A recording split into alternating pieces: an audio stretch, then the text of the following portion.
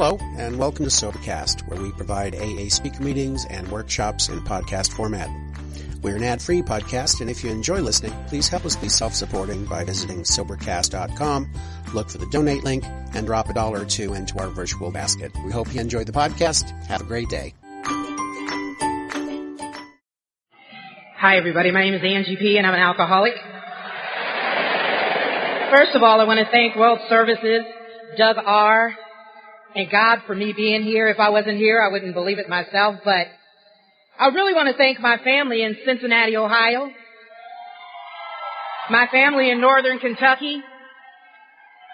I love you, and I am so grateful that statement, I am responsible, that you've lived up to.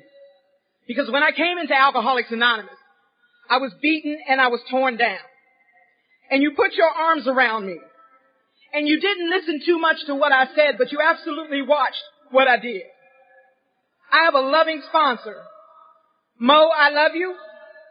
I have a loving grand sponsor. Patty, I love you. For the women that I sponsor, I absolutely love you. Let me tell you a little bit about myself so that you will know that I am alcoholic. I'm from Greenville, South Carolina. Thank you. Some of my relatives here. Happy to see you. Haven't seen you in a while. Thank you very much. And back home, we lived on a little red clay road in a white house. We got our water out of wells. We ate buttermilk and cornbread on a regular basis. We picked blackberries for fun. And I need to tell you that I'm one happy individual that I'm not there anymore. Because that stuff just never sat right with me. You know what I mean? I was introduced to the outhouse by my brother and found out that from the inside, you cannot get out. For some reason, it locked on the outside. Very strange, but hey, that's how it was. I am from a really decent family. I had flaming red hair and freckles growing up, and nobody else in my family did. And my brother shared with me that the reason why I looked the way I did was because the mailman was my daddy. So whenever I saw the mailman coming with the mail, I'd be like, Daddy! And he put his arms around me, you guys, and he would tell me how cute I was. And you know, thank God for inventory, the big book, sponsorship, because I found out that was a little pattern for me. That if you just put your arms around me and told me how cute I was, that we were, well, basically married. And it would be many years into the relationship when I would go, what's your last name again? We moved to Cincinnati. My father had got transferred, and we moved from Cincinnati, and we moved to a little town up there. And I'll tell you what, when I first got sober, my mother was my biggest resentment. You see, my mother was not somebody that put her arms around me and told me how much she loved me. But Alcoholics Anonymous taught me that my mother's actions was what I needed to look at. My mother worked as a waitress, and she sent my brother, my sister, and I to private schools. So we moved up to Cincinnati, and now I was a redhead, freckle-faced girl with a plaid skirt, a white blouse, black and white Spaldings, and I got beat up on a regular basis because it just didn't look normal. But I have to tell you this, there was this girl. See, I've always had this fear. There was this girl named Squeaky. Squeaky was like 6'4" in the 5th grade.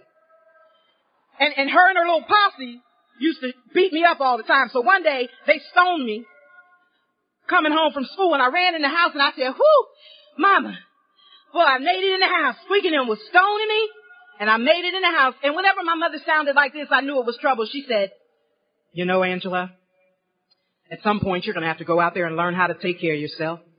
So what I want you to do is I want you to go out there and stand up to Squeaky. I said, stand up to her? She said, yeah. And I went out there and I stood up to Squeaky and I said, my mother said I'm supposed to fight you. And Squeaky looked down on my little sorry butt and she said, well, come on. So I drew my fist up as tight as I could. And I squeezed my eyes as tight as I could. And I drew back and I reached up. I got her right here. Oh my God. I got her right in the face. And she didn't even budge. I said, you get ready to kill me, ain't you? But see, I got this mental twist called alcoholism that makes me remember what I should forget and forget what I should remember. And I forgot that Squeaky had just gave me the big beat down. But what I remembered was that I hit her. And from that moment on, I became a boxer.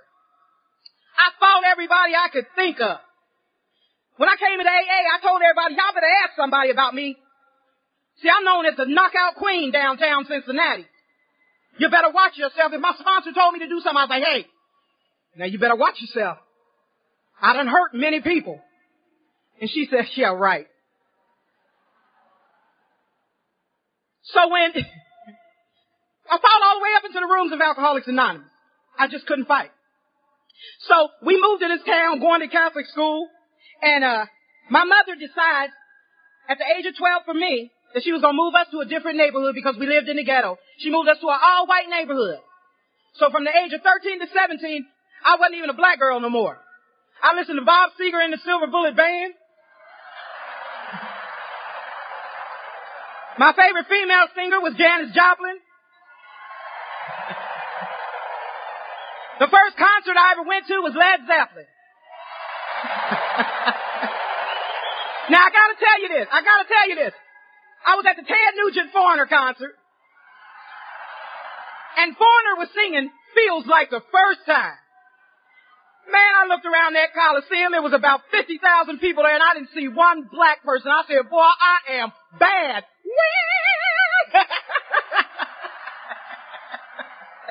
And from that point on, ladies and gentlemen, I became a legend in my own mind. It didn't matter to me what you thought. What mattered to me was what I thought. And whenever I would walk into a room, there was always music in my head. When I walked into a bar, there was always music in my head.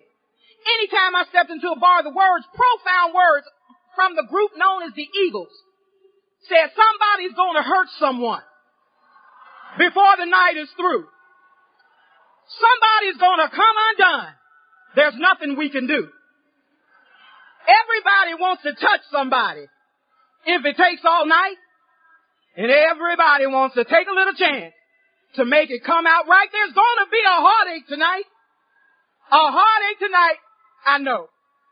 So now let me tell you, I took my first drink at the age of 13. My friend Rebecca came over. She had a brown bag. In it was 2 bottles of Boone's Farm apple wine. See, I know that's right. That's right. Boone's Farm apple wine. Best wine in the world. Wasn't a grape in it. So I can tell you that what happened to me when I drank that bottle of wine did not happen to Rebecca that night. You see, I drank that bottle of wine and something hit the bottom of my feet. It was a warm, loving, fuzzy kind of feeling that rose up slowly through every ounce of my being. It was warm. Oh, it hugged me. It gripped me. It changed my look right before my very eyes. I no longer had red hair and freckles. I was beautiful. I had to hit Becky that night, the girl that I was drinking with, because, you know, I'm a boxer. And so as I began my drinking, and see, my story is not one where I did a lot of fabulous things in my life. When I took my first drink of alcohol, alcohol became my master from that time. I wasn't somebody who finished education. I didn't go to school. When I was in school, I left because I had to go drink. I stopped listening to my parents. I just started doing what alcohol told me to do. I was working at a recording studio. My dad had got me a job there. I've been singing since I was 3. My dad got me a job at the recording studio. So one day I'm in the bathroom and I'm singing and you know, the acoustics is good in the bathroom and I'm singing and I step out. And if you're an artist like me, you wait and have waited since you were little. I know I did. For that day when somebody heard my voice and they said, oh my God, I cannot believe you sing as good as you do. Nobody has signed you yet. Come here. And that happened to me. I stepped out of the bathroom and there was a tall brother in a suit. He said, I can make you famous. That's all he needed to say to me. He could have had 10 bodies in the trunk. Wouldn't have mattered. Because I was getting ready to get famous the easier, softer way. So against the wishes of my family, I went to Las Vegas with this man and I became a terror on 2 feet in Las Vegas. I was having a great time opening up for some of the biggest people and just drinking like I wasn't going to be able to drink ever.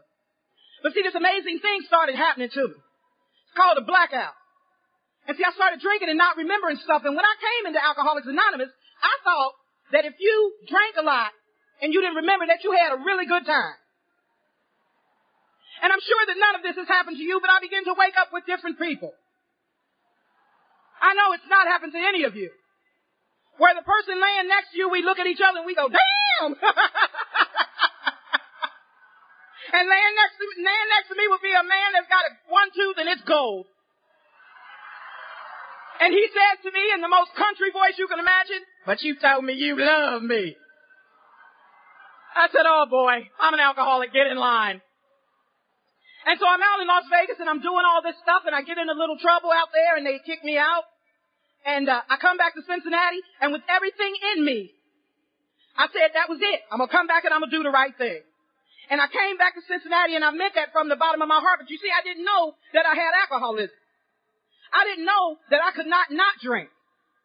I didn't know that without alcohol, I couldn't function. So I said to my mother, I said to everybody, I'm not going to drink. And that lasted me all of 3 weeks. And I began to drink again. And then down in Cincinnati, you used to be able to get on the city bus on Sundays and ride for free. It was called Sunday Pass riding. And one day my brother and sister and I were all on the bus and we went all over the place and we went to downtown Cincinnati and there was a corner of Liberty and Vine. And there was a little restaurant there and when I looked over there, boy, it was lit up. It had pimps and prostitutes and fish in the bottom of men's shoes and they were wearing these big suits and big hats and I remember my brother looking over there going, boy, you couldn't pay me to go over there. And my little sister looking over there saying, ooh, me neither. And me sitting there thinking, shit, I'm going over there tomorrow.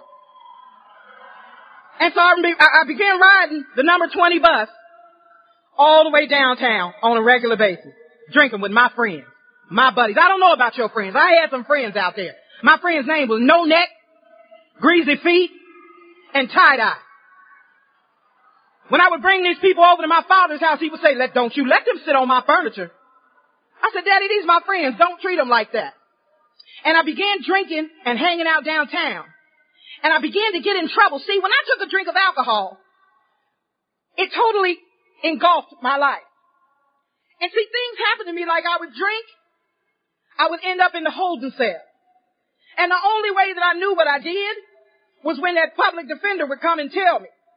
And when I would stand in front of the judge and he would ask me how I plead, I really didn't know. But he said, no contest. Then they sentenced me to time. See, I know what it's like to be caught up in the grips of alcoholism. And so I go to jail, boom, I take the physical, they tell me that I'm pregnant. So I'm on my way to jail with a child growing on the inside of me, and I'm headed to the Ohio Reformatory for Women for some stuff that I didn't even really know I did. But the one thing that kept me from losing my mind was the fact that my son was growing on the inside of me. And every night I would rub my stomach and I would say, I'm going to get my act together, baby. I'm going to do what I got to do. And I meant that from the bottom of my heart. See, one of the reasons why I don't get on people when they drink again after coming into AA is because I'm powerless over alcohol and it dictates and manages my life. And every time that I said I was going to stop, I meant it. But see, I didn't know that it dictated and managed what I did. So I'm in prison. I have my son. The warden comes to me and he said, you need to have somebody come and get your baby because of the amount of time that you're doing, he'll become a ward of the state. And I called my father and I said, Daddy, I need you to come up here and get my baby. And by that time, my parents had totally kicked me to the curb and my father and stepmother said they'll come and get him. And they came up and get him. And y'all, I'll never forget that day, ever. Because he was in a little blue suit. And he was wrapped up so cute. And I made a vow to myself right there at that moment. I'm going to be a good mother when I get out of here. And I meant it from the bottom of my heart. But I got on that number, the bus down 71 going to Cincinnati. And I said, I'm going to see my baby. I'm going to see my baby. I'm going to see my baby. And I get to the Greyhound bus station. I'm going to see my baby. I get off the bus. I step on pavement in my mind. But you haven't had a drink in a while, Angie. Go have a drink. And I went to the bar and I started drinking. And the next time that I saw my son, he was 10 years old. See, I don't struggle with the powerfulness of alcoholism. I'm well aware of it. So when I hear people say, well, you didn't love your kids when you were out there, let me share something with you. That's the wrongest statement you can make to somebody. Because I loved my kids. And every time that I drank from that point on was because I was horrified that I could leave this baby like it was a pair of jeans. So I went to the penitentiary, went back and forth to the penitentiary. And one day, I was drinking alcohol, shooting some drugs intravenously. Somebody shot water in my veins. By this time, I was living on the river in a boarding house for wayward women. And I was living down there, and I walked each block. And I just prayed to God. I said, if you just let me live till I get to this place, just let me live. I won't do it no more. And I got down to this place, and see, I believe in angels because there was a little blonde woman standing there. And when I walked in the door, she looked at me and she said, you don't have to keep living like this. And she took me up to my room and she put a cloth over my head and she began to tell me about Alcoholics Anonymous. She asked me if I would go somewhere with her, and I did. And I went to 405 Oak Street. Now, when I got sober, it wasn't a lot of African American people in Cincinnati getting sober. So I walked, it was all these white people with white cups. Some guy was playing the guitar singing John Denver songs. And I remember thinking, man, these white people crazy. So we went up the steps going into the room. She said we was going to a meeting of Alcoholics Anonymous. Went up the steps to go into a meeting. Some big biker guy grabbed me, man, picked me up and said, welcome to Alcoholics Anonymous. My name is Squirrel. I said, man, if you don't put me down, and why they name your big butt Squirrel? So I go into a meeting of Alcoholics Anonymous, and there's a gentleman sitting up there telling his story, quite like how I'm telling mine. And I remember sitting in the seat watching him, and I was appalled at the things he was saying out of his mouth. And then everybody started laughing. I said, what the? Then he talks for a little while, and then you bust out laughing again. I said, this is crazy. So then everybody got up, connected hands, and prayed. I said, and they hypocrites too. Lord, they all going downstairs. They all going downstairs. So, I thought there was an African-American woman that worked at the coffee bar. Boy, I was so happy when I saw her. I ran up to her. I said, girl, these white people crazy. She said, keep coming back. I said, oh, no, they got you too. I said, this is some Stepford Wives stuff. So the gentleman's telling his story, and so they pray, and they say that, we usually thank the speaker. I said, well, good, because I got a couple questions I want to ask.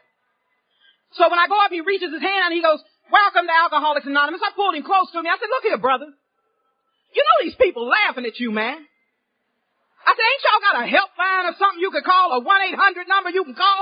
Why are you up there telling all your business? He said, oh, sugar baby, you just keep coming back. I said, oh, no, you keep coming back. And I stayed around AA for a little while. Not really feeling like I was quite like y'all. But I stayed around for a little while. And I was angry black girl. Everything was because I was black. If I was at the coffee bar and you didn't give me my coffee quick enough, I'd say, it's because I'm black, ain't it? Yeah, that's why I can't get my coffee. It's because I'm black. If I would be in a meeting and some woman would be giving her lead and she would say, when I came into Alcoholics Anonymous, I didn't really like black people, but now I do.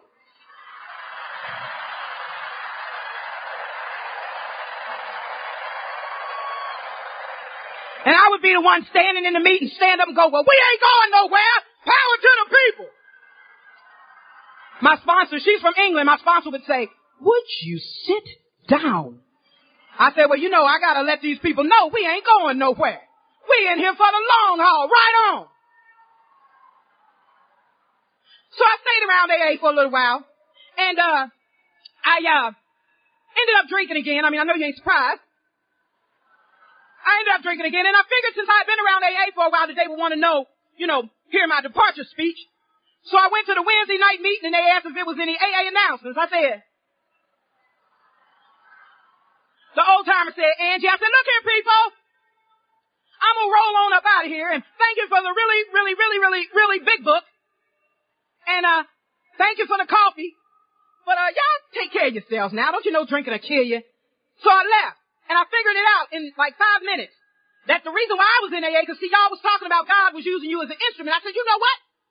I think God using me as an instrument too. He want me to go find some black people and bring them into AA. So I became an evangelist for Alcoholics Anonymous. I got on the bus with my big book, and I said, the first brother or sister that get on the bus that appears to be drunk, I will carry the message of Alcoholics Anonymous. So a brother got on the bus. He was staggering a little bit. He sat down. I said, bingo. So I slid over next to him on the bus. I said, look here, brother, you been drinking? He said, I had a little something. I said, you know what? You might be an alcoholic. So he started cussing me out, telling me that, And I said, the people from the AA club told me that you would probably react like this to my information. So since you won't listen, I'm going to have to do this. And I opened up the book to how it works. And I stood up in the middle of the bus and I said, really? Have we seen a person fail who is thoroughly? Did you hear what I said? Thoroughly. Follow this path. Those who do not recover. So the bus driver said, oh, hell no. He said, you got to go. So he put me off the bus. I told him he was an alcoholic too.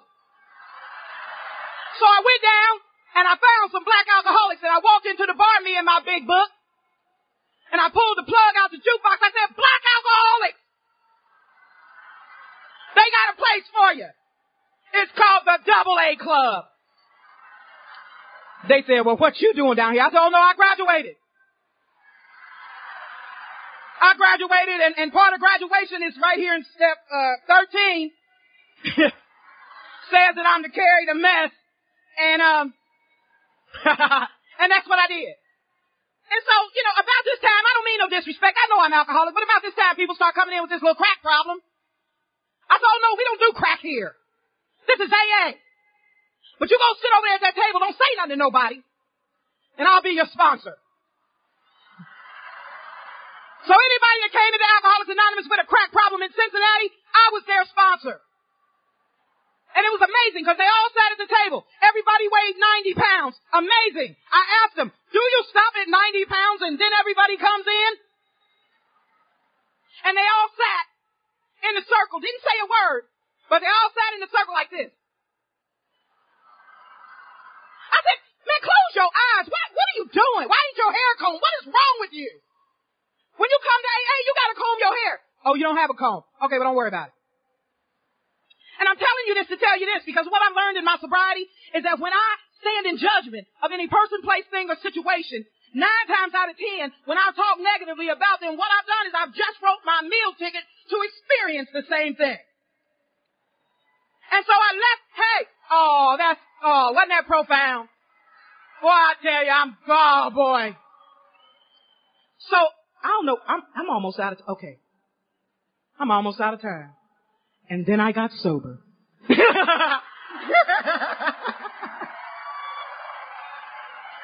so I went out, let me tell you, I left Alcoholics Anonymous, and I went down there, talking to them people, trying to get them sober. And in the big book, it talks more about alcoholism, about, that a guy went to a restaurant, see somebody about a car, yada, yada, yada. And suddenly, the thought crossed his mind that he could put whiskey in his milk. Well, suddenly, the thought crossed my mind that surely I could have one drink. Now I got my big book. Surely I should be, guarded because I have the big book in the bar. And I asked the bartender for a shot of gin and she gave me a shot of gin. And 45 minutes later, I was in the crack house. I ain't thought about smoking no crack. But you know where I went when I came back? To the round table. I weighed 90 pounds. This old timer, when I was giving my departure speech, he put me out of the meeting. He was there that day when I stepped back into that clubhouse. And when he looked at me, he said, Angie, you're going to die. And I said, I know. Because see, everything you told me was going to happen. It got worse, never better. But I'll be forever thankful for those people that stood at the door of Oak Street. And as dirty and as stinking and as nasty as I was, that you reached your hand out to me and you welcomed me into Alcoholics Anonymous. See, we got to be real careful about that. We got to be real careful about these people that come in talking to themselves. You understand what I'm saying? Because it could be your next speaker.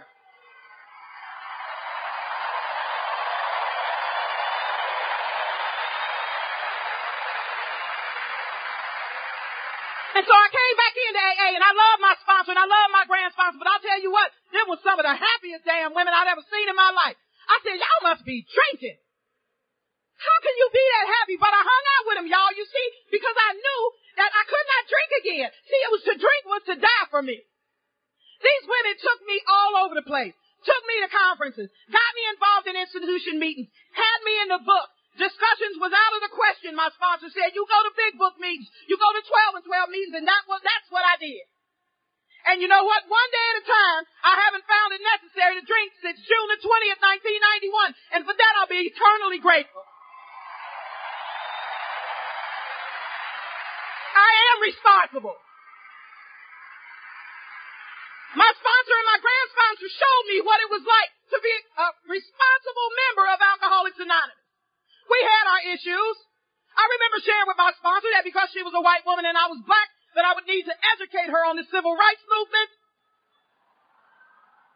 And what she shared with me was for me to, because I told her she was going to have a hard time sponsoring me being black and all. She said, I'd like for you to read the big book and show me in there where if I can't sponsor you because you're black, find it in the big book. Newcomers, that's how they get you in the book. That's how they do. They trick you.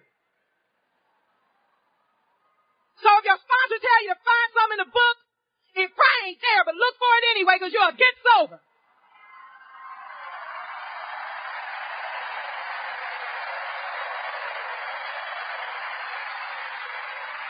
And I need to tell you that because my sponsor and my grand sponsor and the women that I sponsor and the old timers did the responsibility thing, I can tell you that along with the power greater than, I'm standing here today and it's an absolute miracle. An absolute miracle. I love Alcoholics Anonymous. And let me tell you something. My sponsor got me busy in the steps. I started doing the steps. And I'm going to tell you something. Life began to happen to me. I didn't make it happen. God and Alcoholics Anonymous made it happen. The only thing I did was show up and do what you told me to do. Not what you suggested, but what you told me to do.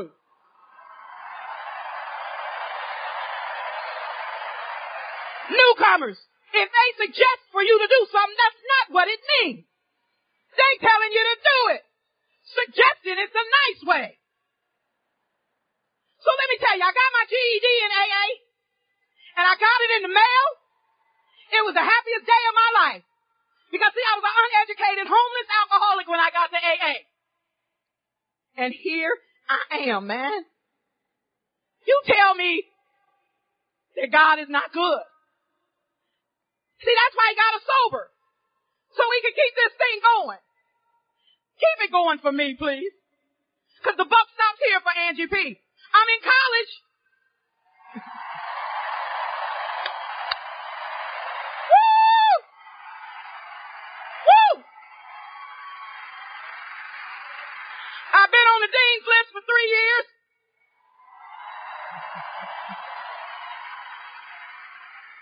And they got me running a program.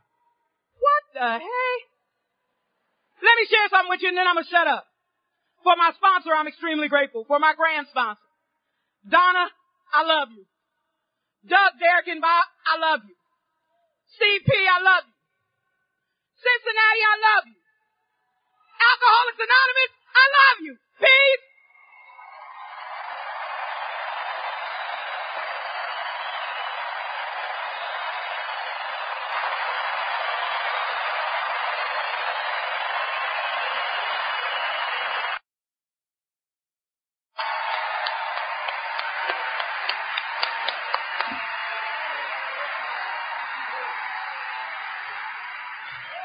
Are you out there?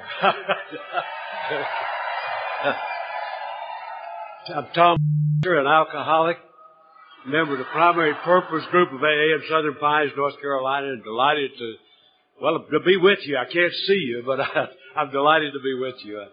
And I'm absolutely thrilled to be here and to get a chance to share just a little bit with you. Don't have much time, so I'm going to have to talk fast.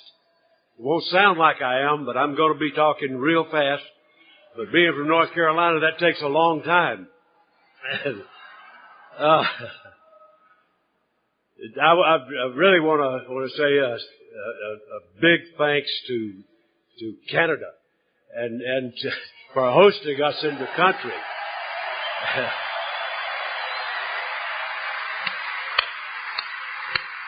And to Toronto, the city in which we sit, and the first city that has ever had the International twice. Thank you, Toronto.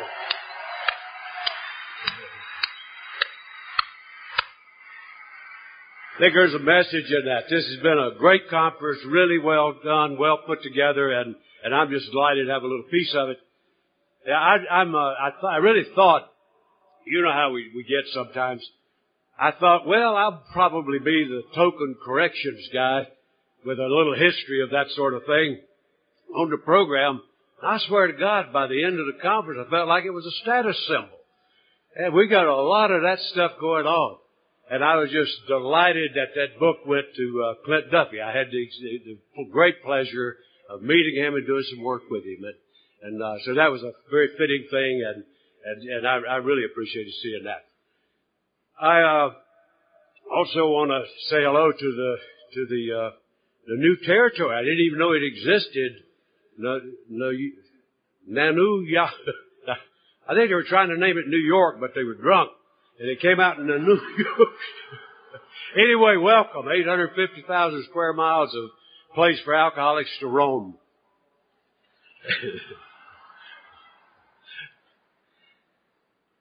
A lot of deja vu involved in this for me this morning.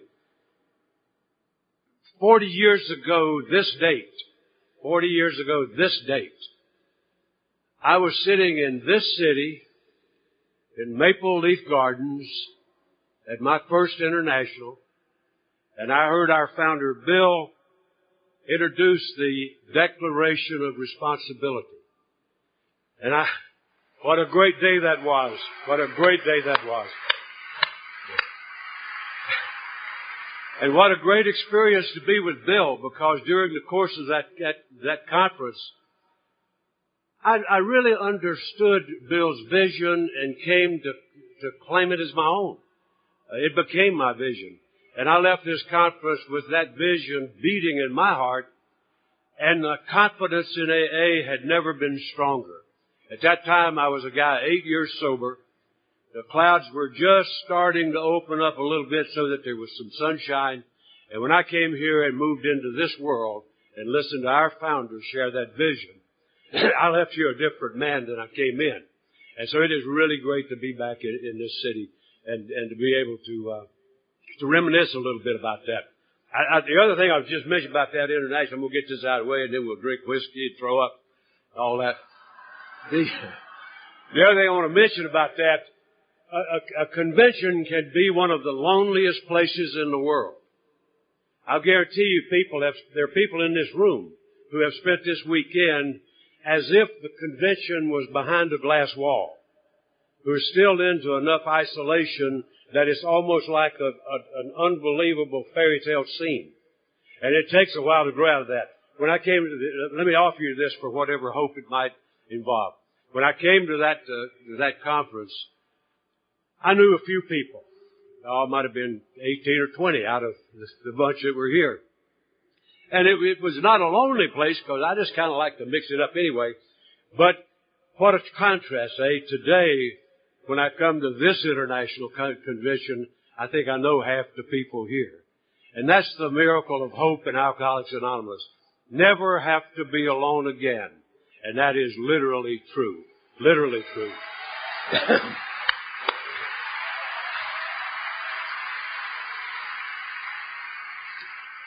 Now I want to tell you a little, by the way, I do have to tell you one other thing about Canada.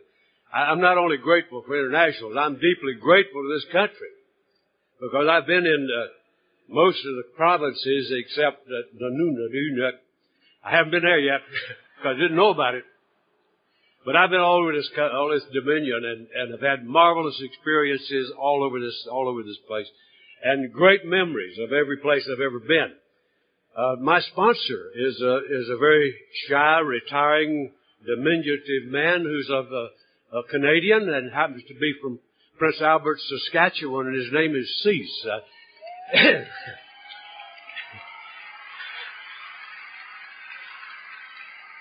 I have a wife who's sitting out in the darkness somewhere in this room who's from Prince Albert, Saskatchewan, and now we've Americanized her.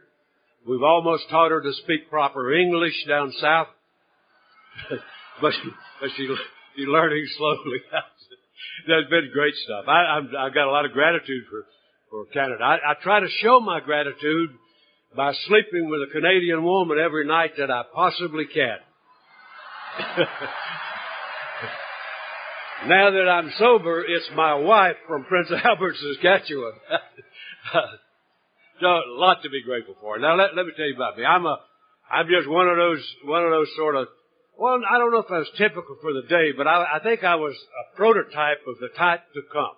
I was one of those early basket case type of people who just crashed and burned at a very early age. That's not unusual this day and time. Our world is riddled with people like me. But back then it was a little bit out of the ordinary. And so I was just a guy who crashed and burned very quickly. I started serious drinking in my teens, and I'm going to go through it quickly because, I'm just am. And, I went through in my teens. I fell in love with booze. I developed alcoholism by the time I was 18 years old. And I had a very chaotic life. Mine was characterized by just an overwhelming record of failure. I screwed up everything I ever touched. I lost every job I ever had, never held one for as much as a year. I was a real bad case. I was a guy thrown out of the military with an undesirable discharge when I was 20 years old. Went to jails a lot. Went to psychiatric, psych wards a lot. Went to any place that they captured drunks. If they captured drunks, I've been there. Never did go to treatment. It hadn't been invented. We had very effective detox, but it was called jail. I always like to tell people who say they can't get sober, don't bet on it, buddy. Smack a cop. You'll get sober real quick. I don't advocate for the return of those good old days, but that was it. And so in the process of that bedlam called Tom I's life, I was going right straight down the tube. And I wound up as a young man living up in, I'll let them remain anonymous. Well, no. They deserve to be known. I wound up at a place called Flint, Michigan. Only place I'll tell you, go Flint. I ain't going with you. All I say about Flint, it deserved a guy like me. And that's where I really crashed and burned, just came unglued. I wound up unemployed, darn near unemployable. And, essentially just I used to say live by my wits. That's not exactly true. I live by my lack of character. I was what they call amoral. I've never turned down anything on the grounds of morals or ethics or principles. I didn't even know what those were.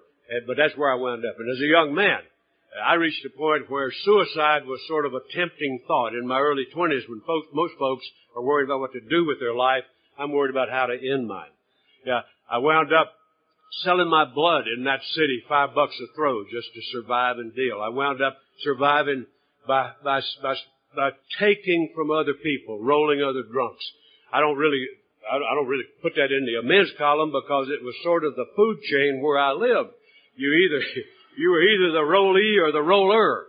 Somebody gonna get rolled, And so I just happened to be on both sides of that deal a lot. And so wound up. And then, and so my life was just crashing ahead. This wasn't something, if there was any characteristic that was constant in it, it was that once in a while I would straighten up and I would do impossibly well.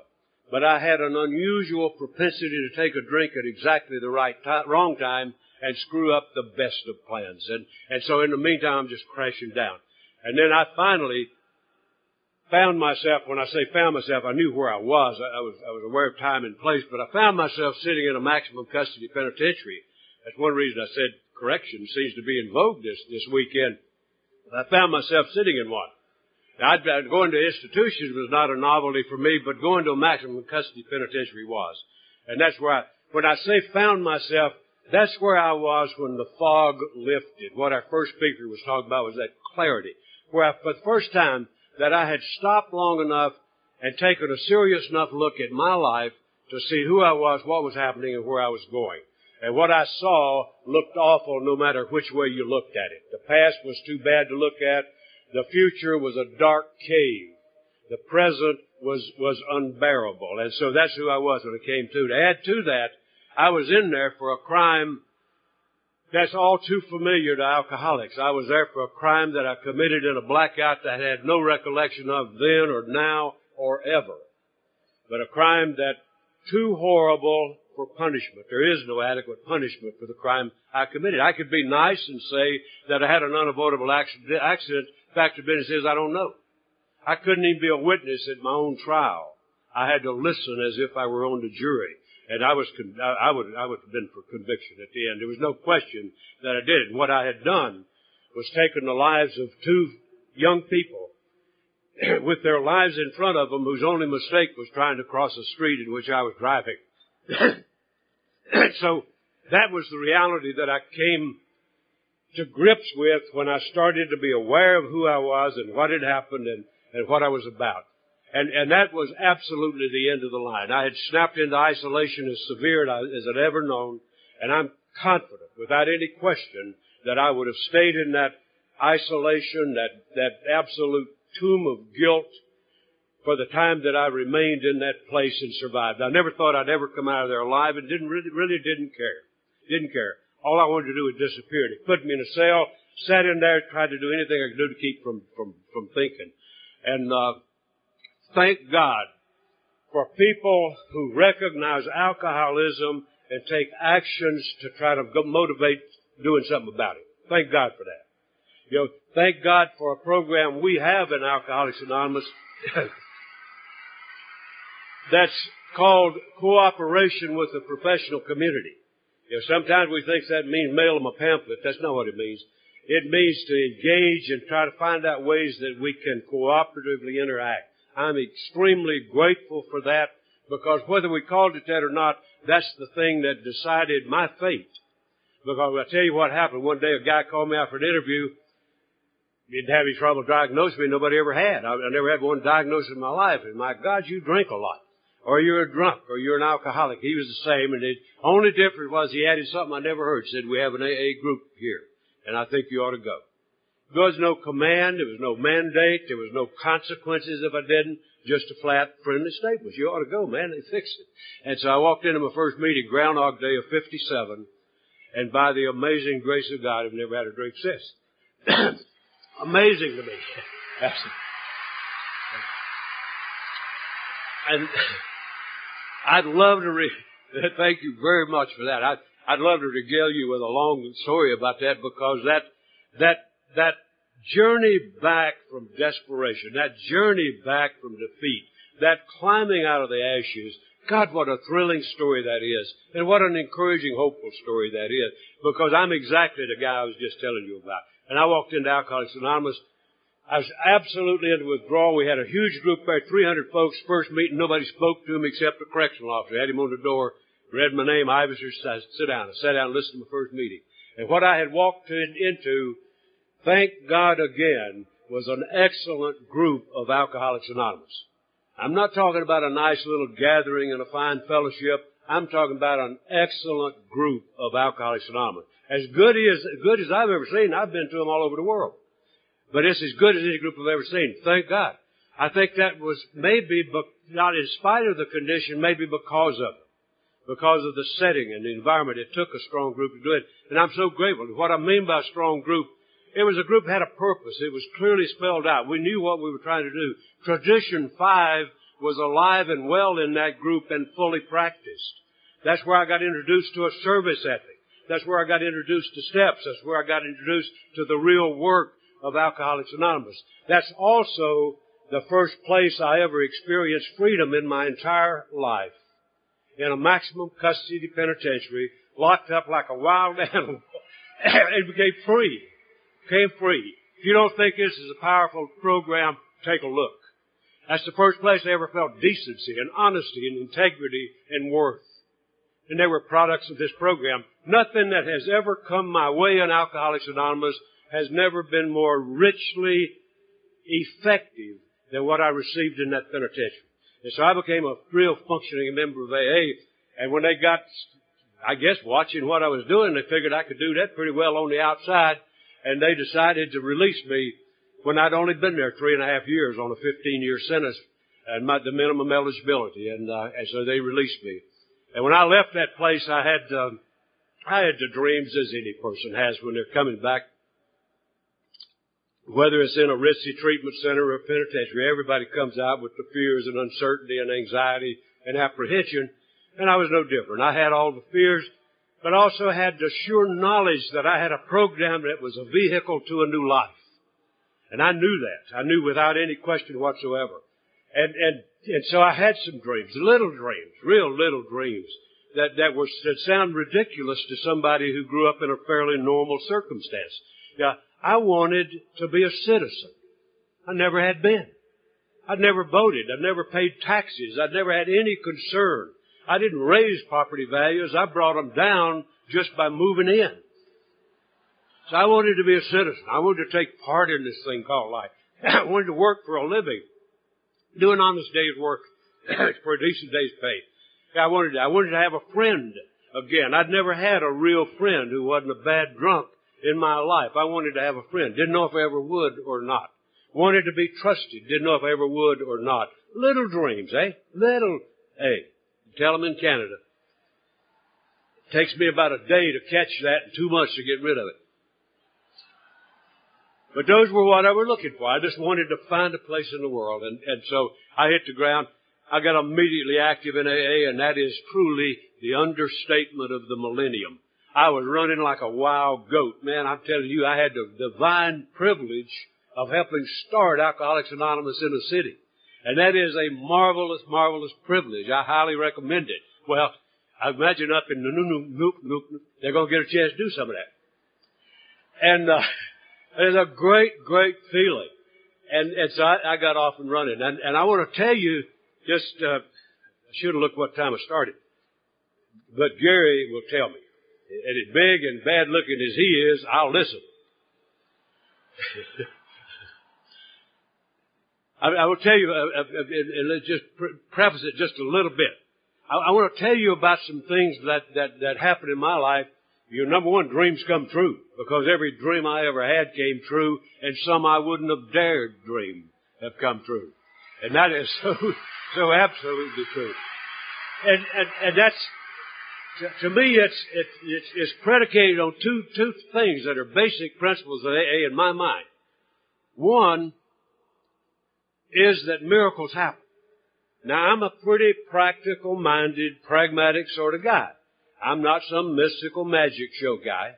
I'm a deeply spiritual man. I believe what the book says, the spiritual life is not a theory. You got to live it. It's either everything or it's nothing. So I'm a spiritual man in everything that I do. And so I think the spiritual life is not a theory. And as a result of that, miracles happen. And I don't put a lot of sort of mystique on a miracle. To me, a miracle is what occurs when preparation meets opportunity and God does the introduction. And that's when miracles happen. And God knows how many I've had in my life. And I hope you have too. Miracles happen. The other thing that's not a theory to me, it's something I absolutely know, is that when we turn a broken and wasted life over to this simple but powerful program, and God's got work for us to do, the walls come down. And I don't care what the walls are, the walls come down. I meet people all the time who are imprisoned by their past, who are imprisoned by their fear, and I'm here to tell you that the walls will come down. If I give my life to this simple program and take the actions, my God, stuff will happen. And what happened with me? When I hit the street, I got immediately active, went to a meeting the first night, every night for a long, long time, and guys got me involved in prison. I didn't know I was going to be able to get back in. Well, I thought I had a chance of getting back in, but I didn't think I was going to get to go visit an AA group in one. Second week was out. Some guys said, "Come go with us," and I said, "Where?" They said, "Jail." I said, "They're not going to let me in. I'm just out of a maximum custody joint." Come on, it's no problem. We walked in. 2 months later, I was named outside sponsor of that prison. I'm just out of maximum custody. I'm still on parole. And for God's sakes, they make me a trusted servant, to look after a program in a prison. That's an unbelievable thing to me. And I could have been more honored if it elected me governor. Good God. A total affirmation. About the same time, a pro guy came to me one day and said, "Tom, you real active in this AA thing. Concerned me because he was going to try to tell me to slow down." I knew I wouldn't. because parole was not my lifeline. AA was my lifeline. So I knew I wouldn't slow down. And he said, real active, I said, yeah. And he said, wouldn't it help you if you could drive? Well, for obvious reason. When I'd left the state of Michigan, letters that big on my paper, this man's never operated a motor vehicle, this man never drank alcoholic beer. I took both of those as facts of life. And I never believed I'd ever operate a vehicle, wasn't sure I ever wanted to, because I'd done the horrendous damage with one. So I wouldn't do it. So he said, well, let me check it out. A little later he called me, asked me to meet him uptown in my city where I live. And, walked in, met he and my pro guy and another guy were standing there talking. I didn't interrupt them. I just sort of let them talk. And they finally turned around to me. The guy introduced himself that I didn't know. He was the driver's license man. Chatted just a minute, not about driving, just about coon dogs and possums and stuff like that. And when we got through chatting, he handed me a driver's license. Didn't even ask me if I could drive. No test, road, written, verbal, nothing. Didn't even pay for it. You know it can't be legal. But I've been driving ever since. When God's got work for us to do, the walls come down. If I had been trying to con and manipulate that into happening, I would be walking today, and I believe that. So miracles happen. I was elected DCM 5 months after I was out. I'd gone to 2 years of Michigan State while I was locked up. But I hadn't learned how to spell DCM, so I wasn't really sure what it was. But I got elected. And same guy who wondered if he'd ever be trusted. Hey, I'm asked to be the trusted servant for AA in 15 cities. Amazing stuff. 2 years after that, I got a call one day from state capitol in my state. A guy on the phone I'd met once, and just for a few minutes, he worked with the prison system. So he asked for Mr. Iverson. I got on the phone, and he said, Mr. Iverson, we're expanding the rehabilitation program in our prison system. We wondered if you might consider accepting a position. And the first thing I said, you can well imagine, I said, do you know who you're talking to? And he assured me that he did. He said, we've checked you out. And, well, of course they had. And I said to him, just spontaneously, I didn't have to think, I said, my God, man, I'd rather do that than anything that I could imagine. But inside, you know what I said. There ain't no way. The day of that phone call, there had never been an ex-con hired into a prison system, and I knew they weren't going to start with me. But if they were going to do it, they had to start with somebody. And I guess I was somebody. And so they did. And so, to remind you again, when God's got to work for us to do, the walls come down. I don't care what the walls are. And so I went to work scared to death, as you can well imagine. I'm the only guy on the planet with that experience. Who do you talk shop with? There ain't nobody else. You know, so my close confidant was my boss man called God. That was close and very, very essential. The other thing was AA tradition. Tell you what, AA traditions are a fact of life in this guy's life. I practice them in everything that I do. I've used them more in my professional career than anything I ever learned in college. Far more. Because all it's about is how to get people to work in unity. And that's what they're about. And that's what we do in the world. And so, that's what guided me through that uncertain ground of trying to figure out how to be the man. Am I professional? Am I one of the guys? Am I going to be a hoodlum hero with tabloids out and all this? And so what I decided to do was what the principles say. To take my place. If I'm going to take the pay, I'm going to do the job. And I became a professional. And I finished my education in correctional administration. I wasn't ambitious. I just got tired of being the dumbest guy in the room. And so I went back and got my thing just so my resume wouldn't look so weird. You hate to put mental hospitals and jails and this. You got to have a little something else. I didn't need it for my career. My career was taking off like a rocket. When you do good work and you work hard, if you don't watch it, you'll get the Frieda principle set in. You'll get elevated to your level of incompetence. And I think that's what happened to me. I got started booted up. And so I went into supervision management, and then one day the head of our system asked me to come by, and he had something he wanted me to do. Normally he wanted me to pinch hit for him somewhere, making a talk or something. So I went by, what is it, boss? He said, Tom, I'd like for you to take over an institution as administrator, the warden as it's called in a lot of places. And now I'll tell you, it's one thing, I was in the system, but I was on the good guy side. You know, I loved that mud wrestling with the guys, and when he told me that, I mean, he's talking about being the man. I didn't want to be the man. I said, Jesus, I didn't want to be the head screw in this place. I just want to sort of duke it out with the guys. And then I said, will you give me some time to think about it? And he said, well, of course. Take 5 minutes. I gratefully took the 5 minutes, went out and prayed hard in the bathroom. That's where I do my best praying. Did some just a little while ago, right back here. Good place. Good place. Got sound effects and everything. So I thought about it, and then when I went back and I said, okay, I'll do it. And that started an increment of my career that I spent about 20 years. And my basic M.O. in the prison system, I kind of like Gene from California said in the workshop yesterday, I had a job description, but my real mission was to shut those suckers down is what I was trying to do. And so I had a great career. I had a wonderful career in the sense that the reason the man wanted me to take that job is that I'm a creative thinker type of guy. If you want somebody to run something, don't get me. Because I'll guarantee you I'll make something else out of it by tomorrow. Yeah, I'm a guy who if it's in place, it's old. And so I'm working on plan B. And so that's the way I approach that. And so I had a chance to do some tremendously challenging, rewarding things. I had a career that I wouldn't have traded with Bill Gates. Absolutely super. Finally found out I was the oldest rat in the barn. Bad thing about it. I mean, I'm one of the few people, there's several of us here, but there are not many of us that were here for the 40 years ago for the convention that was here. So I wound up being the oldest guy in the system. I never wanted to be that, and so I retired. And so I had I'll tell you one thing.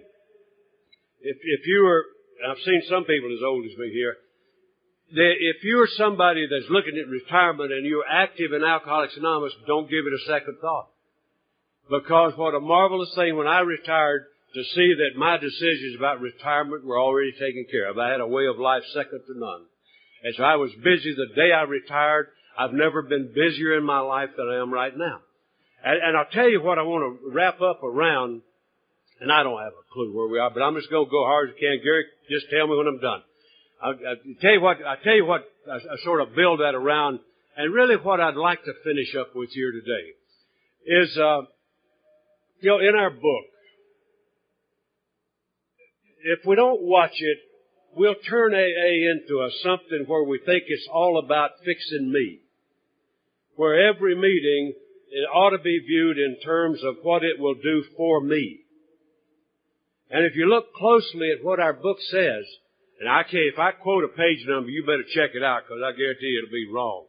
And I won't get the quote exactly right, but it'll be close enough that you can identify it. But if you look at, particularly in that section right after the promises at the end of step 9, it moves into telling us what to do with the new freedom we found.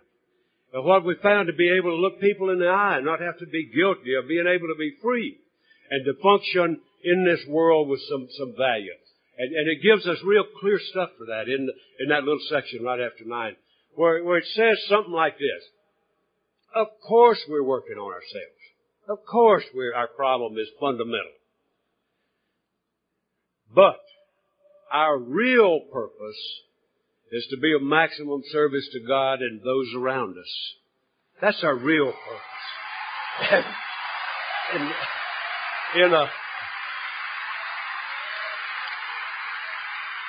In another place down there,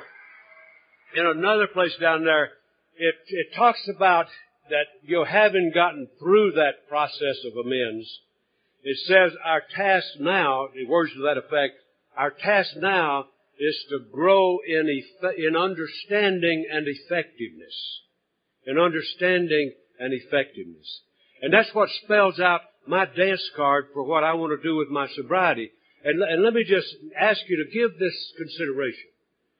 that I'm doing things, I'm into my 49th year now, and I'm doing things that I did 48 years ago. But I'm doing a whole lot more. I'm doing some of those same things because they're fundamental. The most noble that we ever are as a fellowship is when we do a one-on-one with another alcoholic. There's nothing more noble in AA than that. Fundamental. Fundamental. And it's great work. There's nothing gives you a greater feeling. But is it enough? If I want to be of maximum service, I believe that I've got to get to a point where I look beyond my own shadow. I've got to look beyond what's just right in front of me, of what I can just personally put hands on. If I want to be of maximum effectiveness, I have to widen that sphere of concerns that we have. If I want to be of maximum, now if all I want to do is feel good and focus on me, then I don't need to pay attention to this. But if I really want to be somebody who feels like they're of maximum service and therefore maximum reward, then I need to take a look and realize that while I may be a wonderful person, there's only so much I can do individually, head to head. And that ain't enough for me because I don't think that's maximum effectiveness. And so what we do is I start thinking about my group. My group's not just some place that I selfishly cherish because of what it gives me. It's the place where I do my work. That's where I get my work done. That's where I troll for drunks. That's where I work with people. And my group needs to be a healing place. It needs to be an excellent group where the solution is put out on the table every single meeting, and mine is such a group. And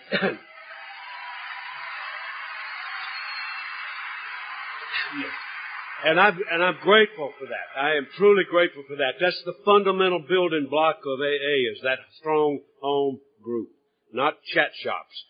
Strong home groups. And it's not enough to just be, I'm not one who says I belong to the best group in the world. I don't. I belong to an AA group. And it's a good, effective AA group that does a lot of service work. A tremendous amount of service work. And we're well rewarded for that. But it's not enough to just be a good group. What kind of a neighbor am I? What kind of a neighbor are we to the groups around us that may be struggling and don't know the way? You know, how well do we do with that? How well do we do with the... He said for me to quit. Now, he doesn't realize the guy from North Carolina, it takes him a little while to quit. It takes about 2 minutes. And so, what this all leads to is that just exponentially grows when we start looking at ways we can be of help. Last thing I'd like to leave with you is this. I'm grateful that the theme of this conference is the one I heard here 40 years ago. And I'd like to ask all of you to really read that declaration of responsibility. That's not a collective pronoun. It says, I am responsible. Having been given the gifts I've been given, I am responsible. When anyone anywhere reaches out for help, I want the hand to be there, and I'm going to do everything I can to make that happen. I don't care whether it's in Nunuk or India, where they got 30,000 and a whole lot of Indians. We got a lot of work to do. I hope that you'll study that declaration, take it seriously. Thanks a million.